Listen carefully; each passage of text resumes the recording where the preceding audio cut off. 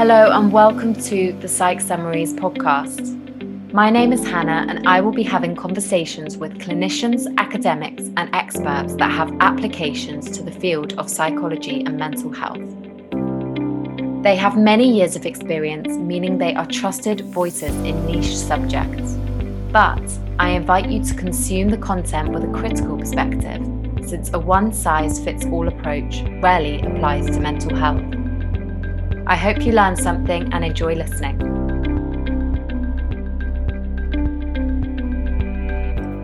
Today I'm chatting to neuroscientist and psychologist Shane O'Mara, who focuses his research on activity levels and the benefits on our mental health, cognition and memory.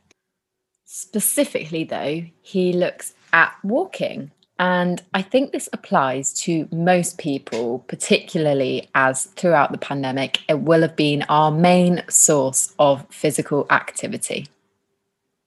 So, welcome, Shane. Please, could you introduce yourself to listeners? Hi, and thanks for the invite to come and speak with you today. I'm delighted to do so. There's a message that we need to spread, so every opportunity we can take. So I'm, as you've said, Shane O'Mara. I'm Professor of Experimental Brain Research at Trinity College, Dublin. I did psychology as an undergraduate, and then subsequently I did neuroscience for a PhD at the University of Oxford. And then I moved back to Ireland in the 90s. It seems like not just a different century, but an entirely different age ago. And I've always been interested in trying to understand the brain systems that are involved in learning, memory, and how they're affected by stress and depression. And that kind of naturally brings in other themes to do with physical activity impact on brain function. Did I always want to do this? I think, unfortunately, the answer is yes. Ever since I was a young kid, I always loved to read, particular books on science. And somehow or other, I've found a path through that has worked for me.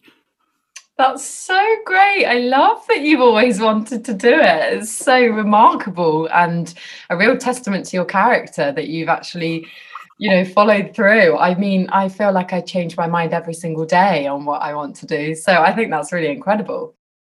Can we discuss what walking or physical exercise consistently will do to your body over time? Yeah, so I think there's a couple of levels that you can answer such a question at. And one way I like to think about it is from the inside out, what happens inside your body, inside your brain. And the other is from the outside in, what effect being out and about in the world has on you. So in terms of actually getting up and moving, both of us are sitting at the moment, which is not the best necessarily thing to do, although we both might be engaged in active sitting. So I'm not using the chair back for support. So that's good. And what happens is when you stand up, everything changes in your body compared to the quiescent seated state. So brain rhythms that were formerly absent suddenly become apparent. Your senses are sharpened, your blood pressure changes, and you start to mobilize factors in the blood that are anti-inflammatory. So they drive down the level of inflammation, and you process your blood sugars a little bit better, all of those kinds of things. So our bodies are designed for regular active challenge. And we're unusual as a species. So if you look at chimpanzees or if you look at the great apes, they sit around 16 hours a day or something like that. They don't move very much. And it doesn't have really bad effects on their heart. They've evolved to profit from that particular niche. Whereas we humans actually have bodies and brains that are built to profit from movement. If you look, and this has been done in really some detail just in the last couple of weeks, a lovely paper has come out on this. If you look at people who are living kind of quote unquote ancestral lifestyles and you look at how active their lifestyles are compared to ours, they do spend a lot of time sitting around, but they sit around on chairs that don't have chair backs. So they engage in active sitting. They hunker, so they sit down on their feet. So there's always some sort of muscle activity, but they also walk stupendous amounts. So they will typically walk somewhere between, if you're a male, of the order of between 20 and 40,000 steps a day in, day out, from about the age of 8 or 9, all the way up into your late 70s. And cardiac health in these people is astonishing, as you can imagine. In one such population, the average cardiac health of an 80-year-old male is the equivalent of a 55-year-old sedentary Westerner. So we should move. We should move a lot more than we do, and we will get a lot of benefits from it. Okay, so if we are moving more frequently and we're walking more often, can we hear what is actually happening on a biological level in our bodies and how that translates into our brain? If you're engaging in lots of regular movement, you're enhancing your own aerobic capacity, and that's good for your heart, which is in turn good for your brain. Now, how does that work? Well, one of the things that you're doing is you're slightly increasing the pressure within your blood vessels, so that stretches them a bit. And the blood vessels respond to that by producing molecules that make them a little bit more elastic. That makes it a little less likely you're going to have a heart attack. And, all the public health messaging we have is correct. We do need to get up and we do need to move more. So just thinking about the effects of movement on you, let's take a specific example because you could talk about lots and lots of things. One of the, I think, wonderful discoveries over the past decade has been that our muscles, when they're actively engaged in movement, produce molecules which are called myokines. And there are at least 40 of these have been discovered over the past decade. These myokines are only produced in response to activity, so you must be actually working your muscles. And they float freely through the blood system, the vasculature, and they help to repair organs, they help to repair stresses and strains, and they help to do things like combat inflammation and inflammatory factors that you might find floating freely around in the blood. They'll help regulate your blood sugar levels, they'll get those down to more normal levels. And it's in these kinds of ways that physical activity really has a profound impact on your body. The good news is they also diffuse into the brain and they have effects in the brain.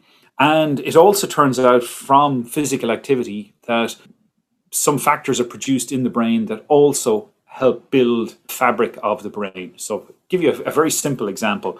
There's a wonderful study conducted in Chicago by Art Kramer and his group a number of years ago. And what they did was they took a large group of people in their late 60s and early 70s, sedentary, and they divided them randomly into two groups. One group were assigned a physiotherapist who brought them out with another person for a walk 3 times a week of about 1.5 miles or some duration like that. The other group sat at home. They had social interaction, but they didn't have the physical activity intervention. And over the course of a year, what you saw was really quite remarkable. The volume of the hippocampal formation, which is this part of the brain that's concerned with learning and memory, increased. Their memory scores got better. Their attentional scores got better. And a molecule which goes by the name of brain-derived neurotrophic factor, or BDNF, was found to be expressed at much higher levels in their blood compared to the people who are sedentary. These are really quite wonderful effects, but if you think about it a little bit further, the effect of physical intervention was obviously psychologically good for them, it was good for them where learning and memory is concerned, but it also shifts backward the aging of their brain a little. So that a 72-year-old who has had lots and lots of exercise is showing brain function that would be more similar to somebody who might be 70. In other words, it slows down the aging of the brain. And actually, when you say it like that, it's almost surprising, but we know that chronological age and biological age aren't the same thing. Some people age very badly and some people age very well. The people who age very well look after themselves, they get lots of exercise, they don't smoke, they have regular contact with others and all of those kinds of things. So it's for all of those kinds of reasons, and there will be many more we will discover over the coming years. Walking is particularly accessible, you see. This is the key point, especially as we age. Nobody should be playing rugby in their 60s. It's probably not a good idea to be playing squash in your 70s. There are cardiovascular risks and other risks with certain sports, but walking consistently practiced day in, day out is possibly the most accessible and easily adaptable form of exercise we can engage in. In the actual act of walking, how many muscle groups are engaged? So that's a great question, and the answer is known. So if you're seated and you have to stand, you have to engage virtually every muscle group in order to maintain an upright posture. But the reality is that if you're engaging in standard walking, the degree of engagement depends on where along the body axis you look. So your arms might not be engaged at all because they can hang freely at your side. All the muscles in your legs will be actively engaged, and the muscles, of course, of the lower back. And then you have muscles that are concerned with posture and stability, which are required also to maintain an upright. But the truth is, you're not putting much strain on those. You're not engaging in much activity with those. If you're not carrying something, if you're not doing something else. This, I suppose, is one of the paradoxes of walking, that you have one set of muscle groups in your legs that are working away very well, and other muscles aren't being particularly worked at all. But we're designed to carry things, we're designed to throw things, we're designed to do a whole lot of other things. So if you're concerned about getting upper body workouts during walking, engage in Nordic walking, which is this walking with poles. And the evidence there is that Nordic walking gives you about a 25% increase in cardiac activity. And there's a whole lot of other bits and pieces to the various studies that have been done on this. But if you do it and you've never done it before, you'll know you've done it because your shoulders and arms are going to be sore. It takes a while to adapt to it, but it is a very, very good form of walking. And especially if you're a little bit frail and you're worried about falling, having two good lightweight sticks to walk with will really be a big boost to you as you're moving along. Yeah, it helps balance you out and just, I guess, gives you that confidence, doesn't it? That if you do lose your balance, then you might not fall. But if you don't do that, if you are just engaging in walking, that's still going to provide you masses of benefits, right?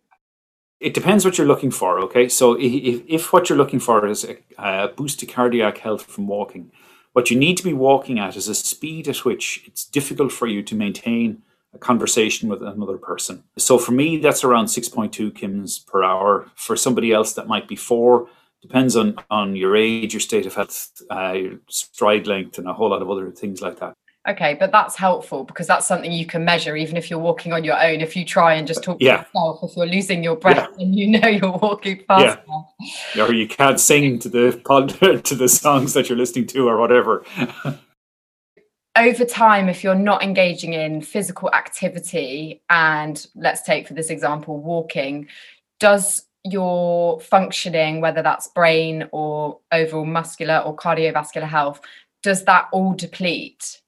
Yes, is the straight answer. Unfortunately, it's we have bodies that are designed to be worked, and we can show this very easily. There's a fantastic study which was conducted by some physiologists in France a few years ago, and they took healthy males in their late 20s. These were sporting males, and they put them in what's known as a waterbed where they're protected, and so they don't have any effective gravity or much of an effective gravity on their bodies.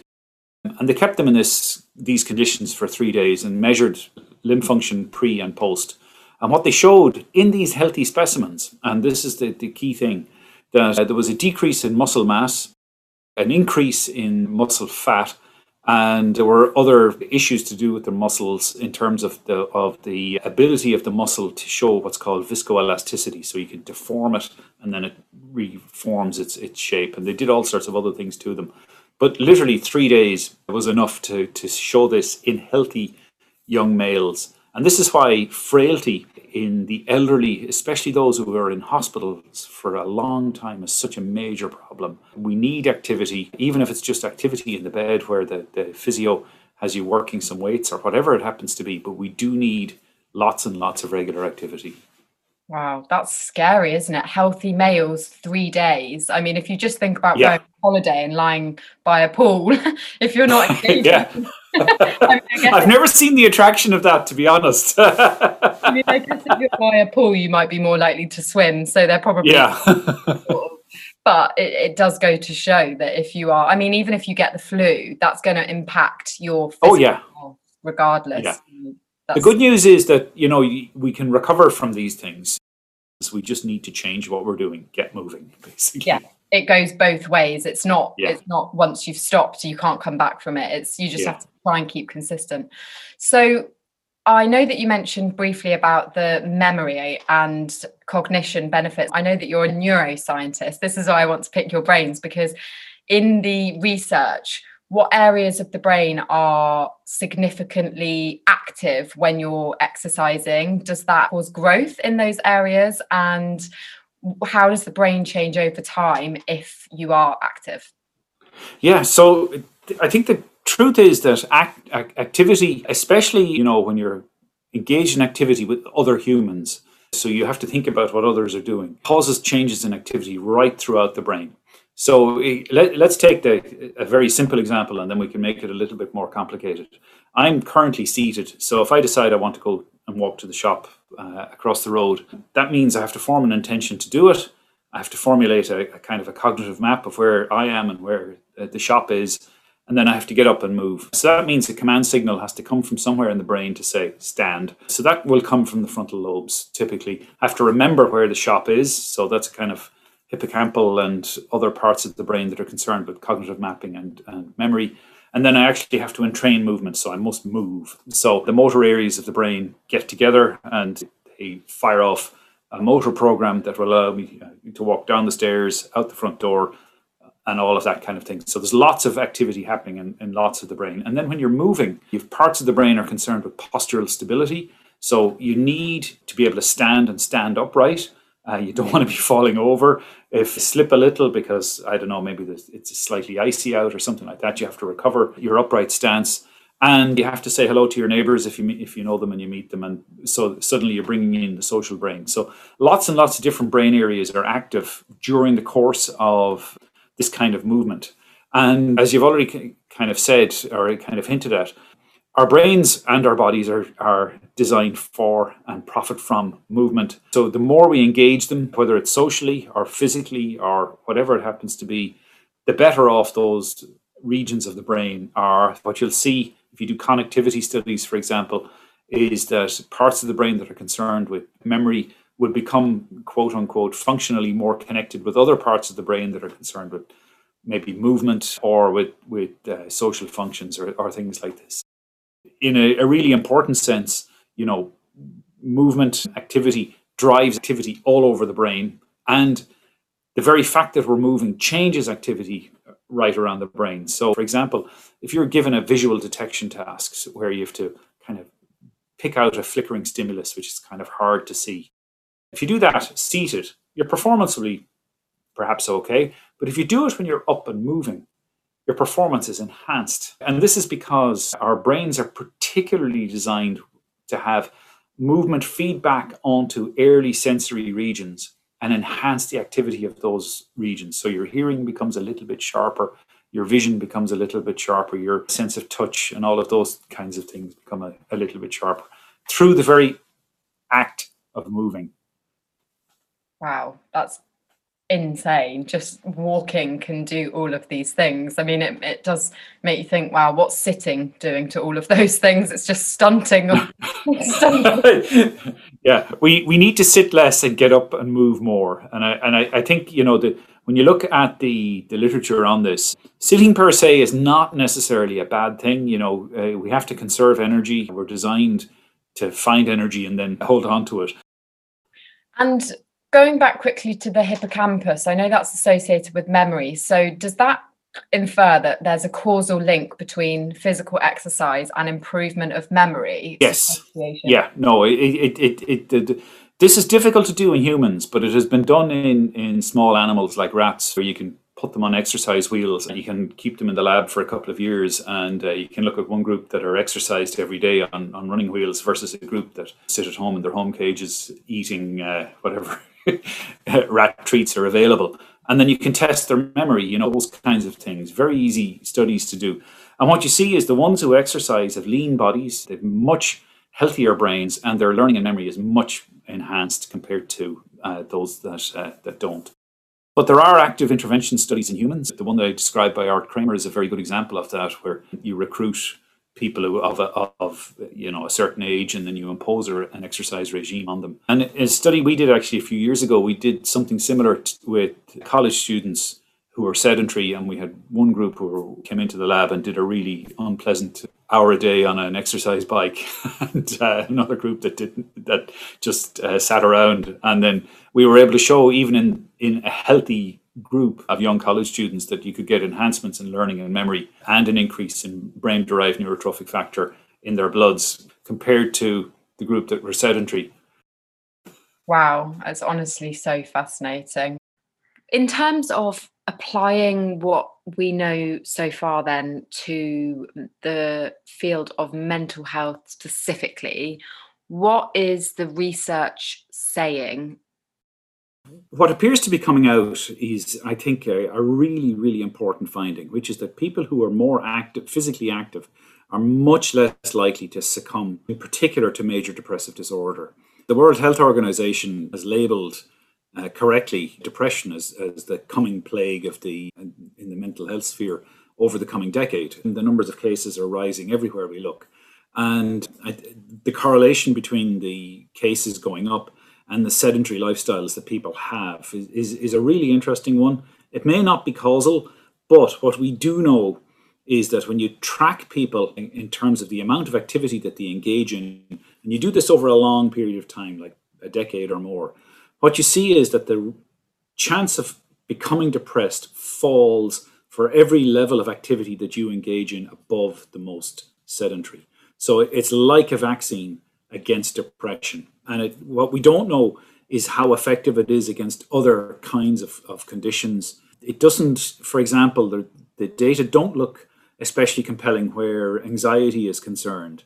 And this may be because we need to distinguish between trait anxiety and state anxiety. We're all a lot more anxious at the moment because of the state we're in. We're having to wash our hands many, many times a day. We have to wear masks. You and I couldn't meet face to face indoors in an enclosed environment like we could have done. At another point in time, meeting for a coffee would be perfectly reasonable. So we are more anxious because of what's going on. And that's actually a good thing. If you didn't have that underlying anxiety, you wouldn't be taking health precautions and you would die. So, we've been selected for anxiety where that's concerned.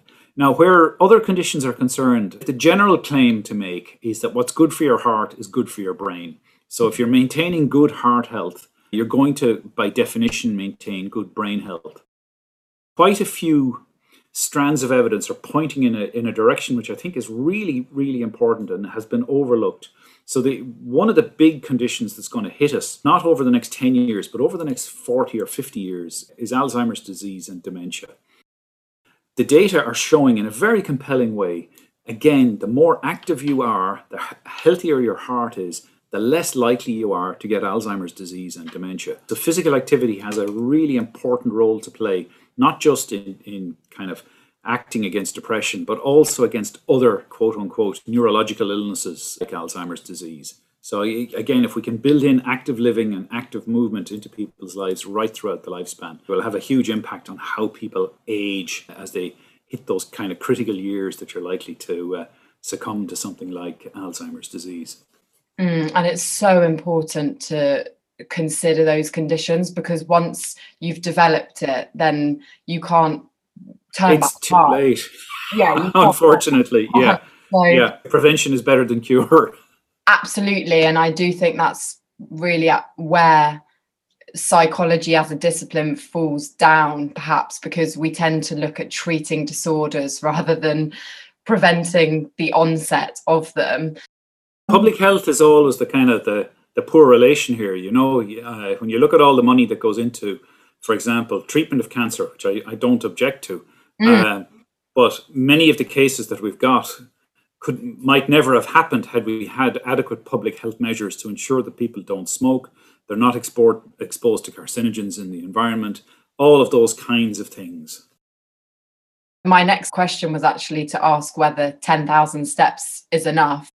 Let me add a little subtlety to the 10,000 steps thing, because we've got a lot of data now on movement, and we have it principally because people have mobile phones, and we can measure steps in all sorts of ways. The average Westerner is walking around about 4,500 to 5,000 steps a day. There's a bit of variation. The Japanese walk the most, on average about 6,500 steps a day. Saudi Arabians walk probably the least at around 3,500 steps a day, because they don't have a walking infrastructure. There are no footpaths in Riyadh, apparently. Now, if you look at the relationship between walking and health, it looks like there's a threshold of movement somewhere around about north of 4,000 steps. So if you're engaging in a minimum of 4,000 steps, your chances of dying in the next year fall quite a bit. The chances of dying fall even more the more activity you engage in. So my advice always is, whatever you're doing, add about 5,000 steps more than you're actually doing. Because if you're an average Westerner, you're only walking around at about 4,500 steps a day. That still only brings you up to 9.5, which is fine, by the way. And do you need to do that walking in one chunk?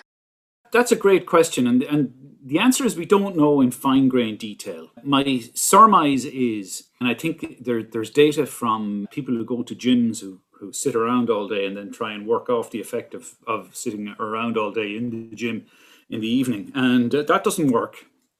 Right. So my sense is that what you should be doing is getting in around about 10,000 steps or more per day, but it should be distributed in some chunks through the course of the day. Some morning, some mid-morning, some afternoon, some evening. And during the course of the day, get up and move around regularly. Every 20 minutes, if you're seated at your laptop, just stand up and then sit down again, if that's all you can do. But you can do that. Instead of mind wandering at your laptop or looking at, I don't know, Facebook or whatever, just get up and go for a walk up and down the room, or the room that you're in, or up and down the stairs, if you have stairs or whatever. But just get some movement in regularly. Just don't sit there accumulating lots and lots of seated hours.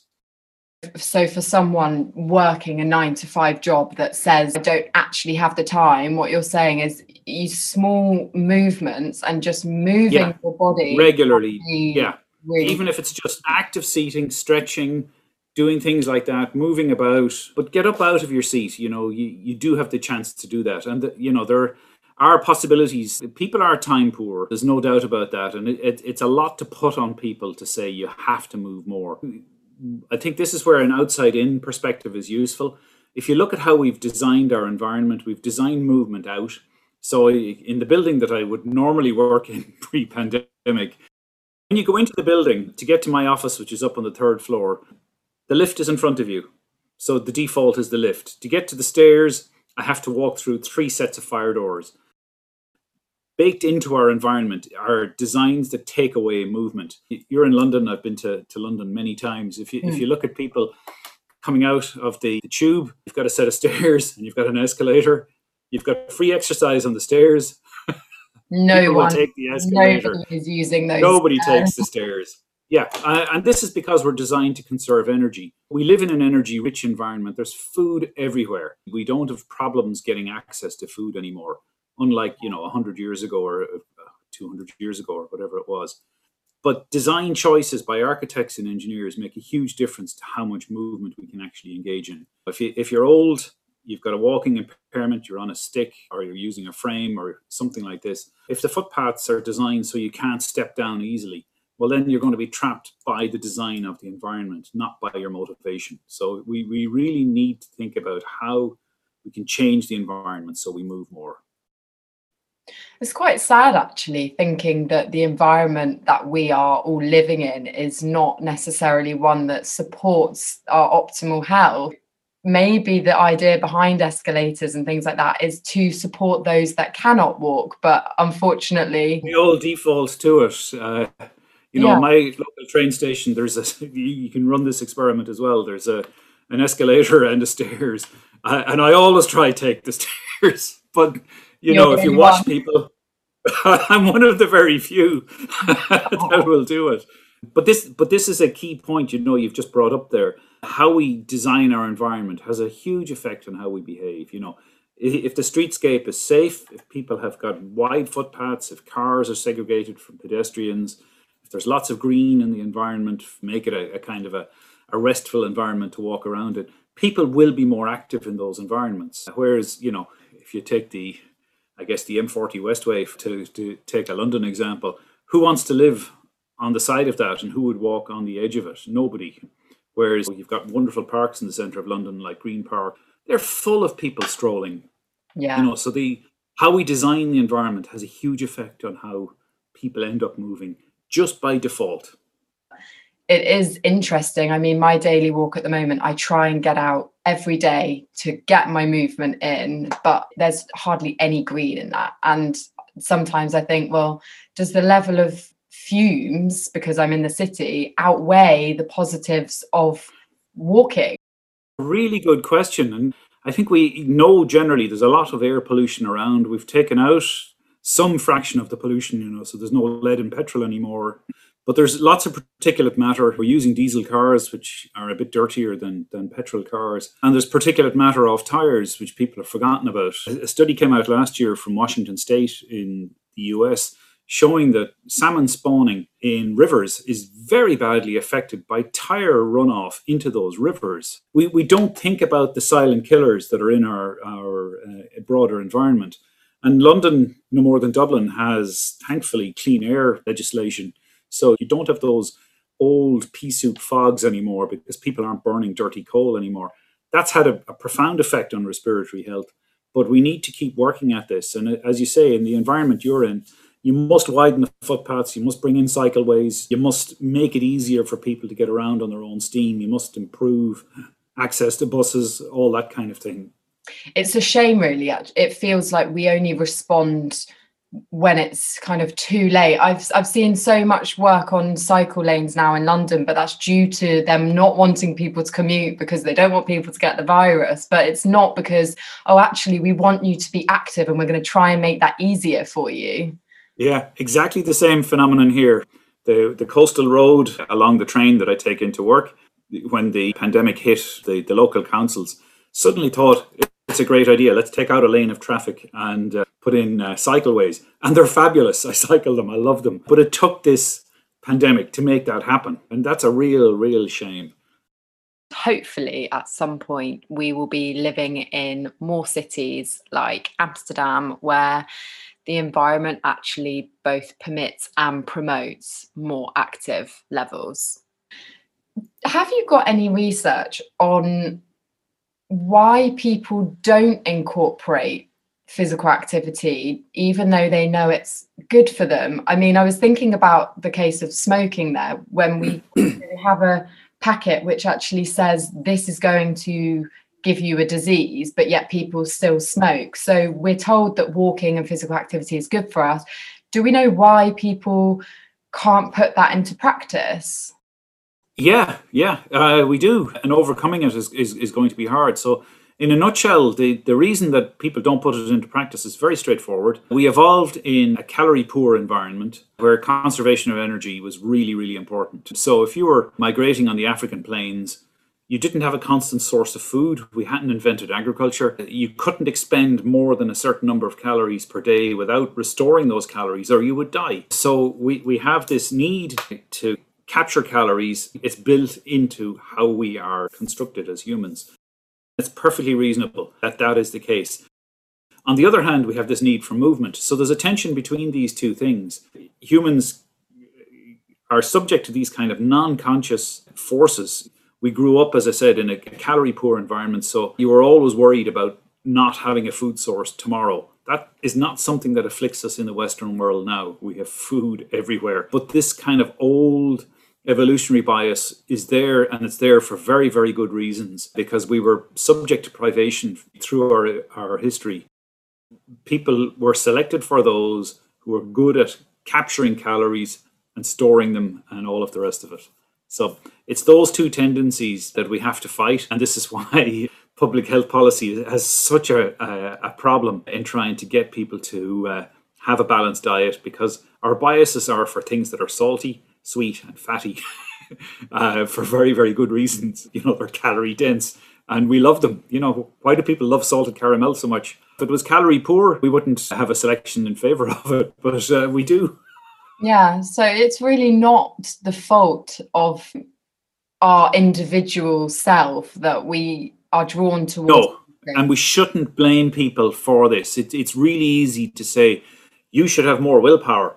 But, if you're poor, you're time poor, you don't have a lot of money, you can get a rich, dense source of calories for a few quid down the chipper.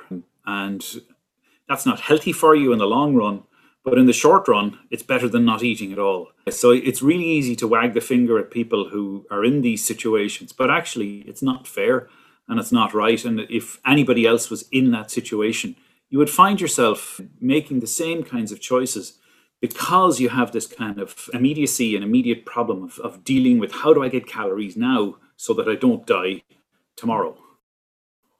And if you've got a family to feed, then that's Yeah, obviously going to be your biggest and most important reason for opting for that fast food. If you've got children to feed, yeah. food to put on the table, then that's going to outweigh the other factors that come into this.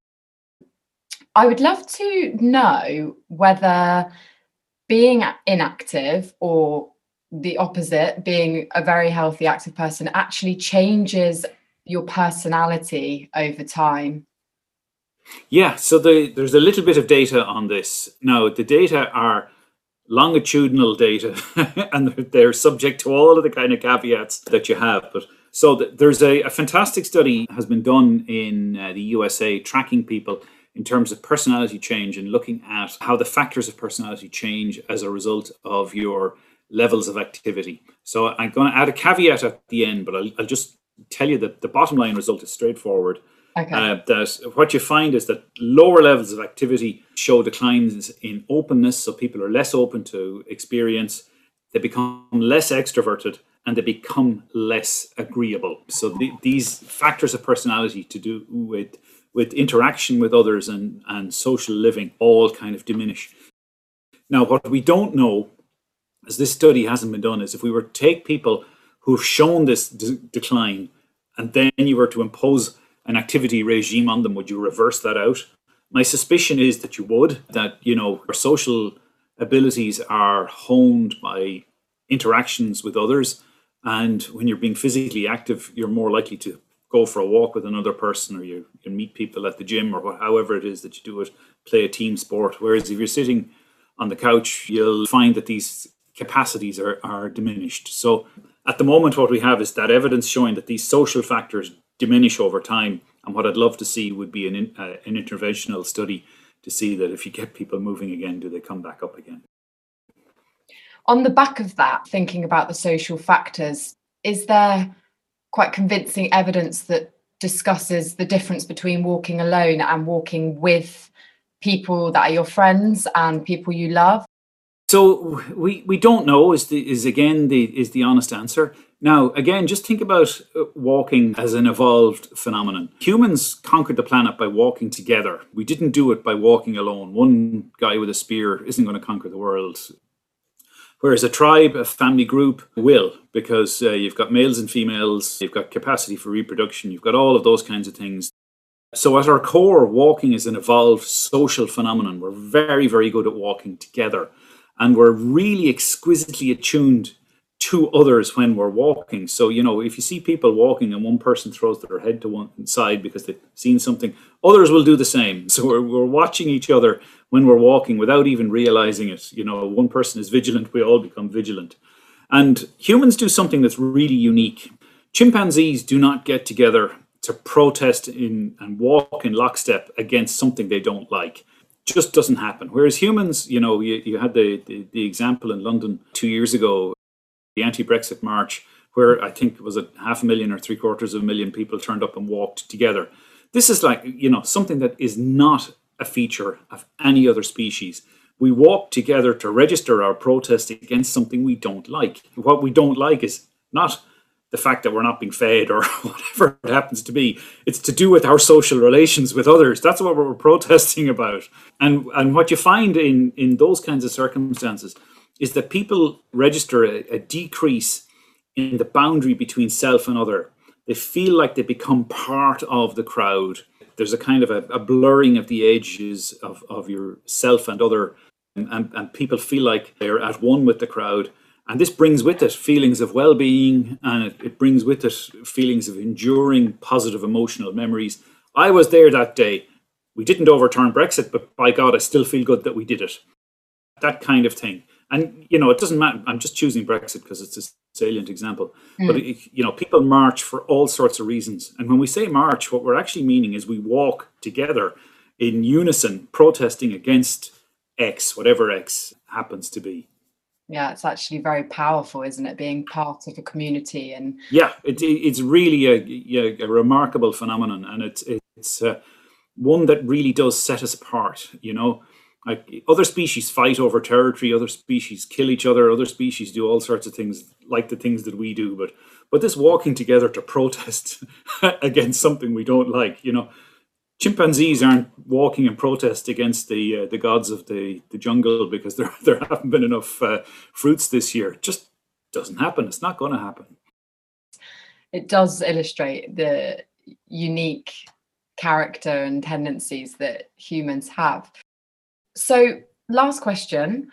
I would really love to know whether you think that incorporating walking and counting those steps could potentially be more detrimental to the benefits that we actually gain from the walking in the first place.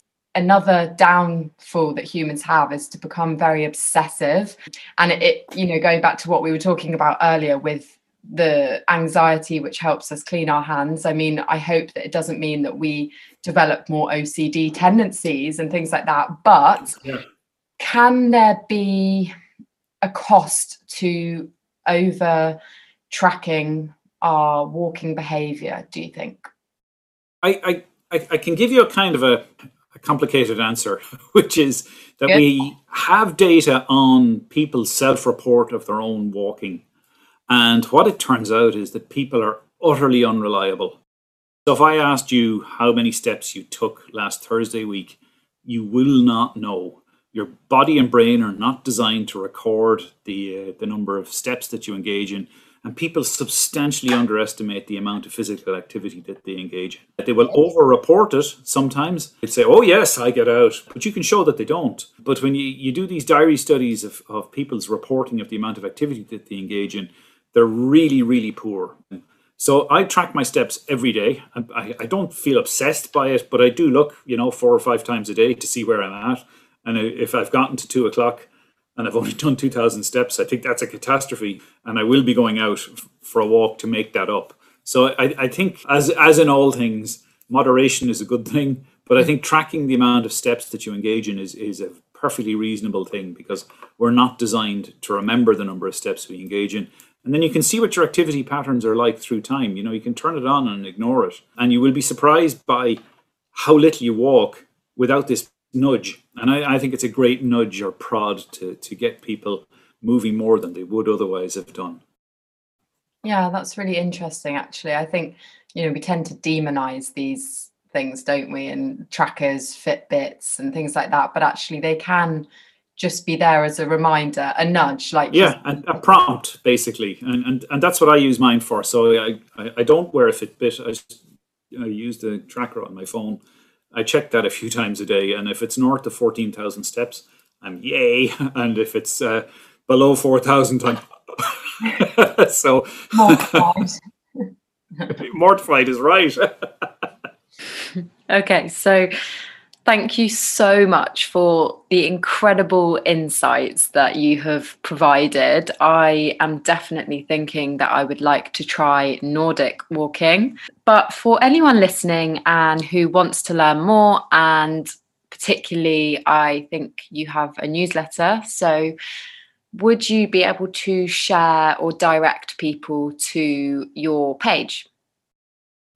Yeah, so you could go to sign up for my regular newsletter. Tomorrow's newsletter will concern urban walking, and that's at brainpizza.substack.com, or else you can look me up at shaneomara.com. But ideally, sign up for the newsletter and see what you think. Well, I mean, I can imagine people will want to, because this is so fascinating. I think it's a real draw, the neuroscience behind it. And I think people really do get drawn to the evidence base of this stuff. So I'm sure people will be really interested.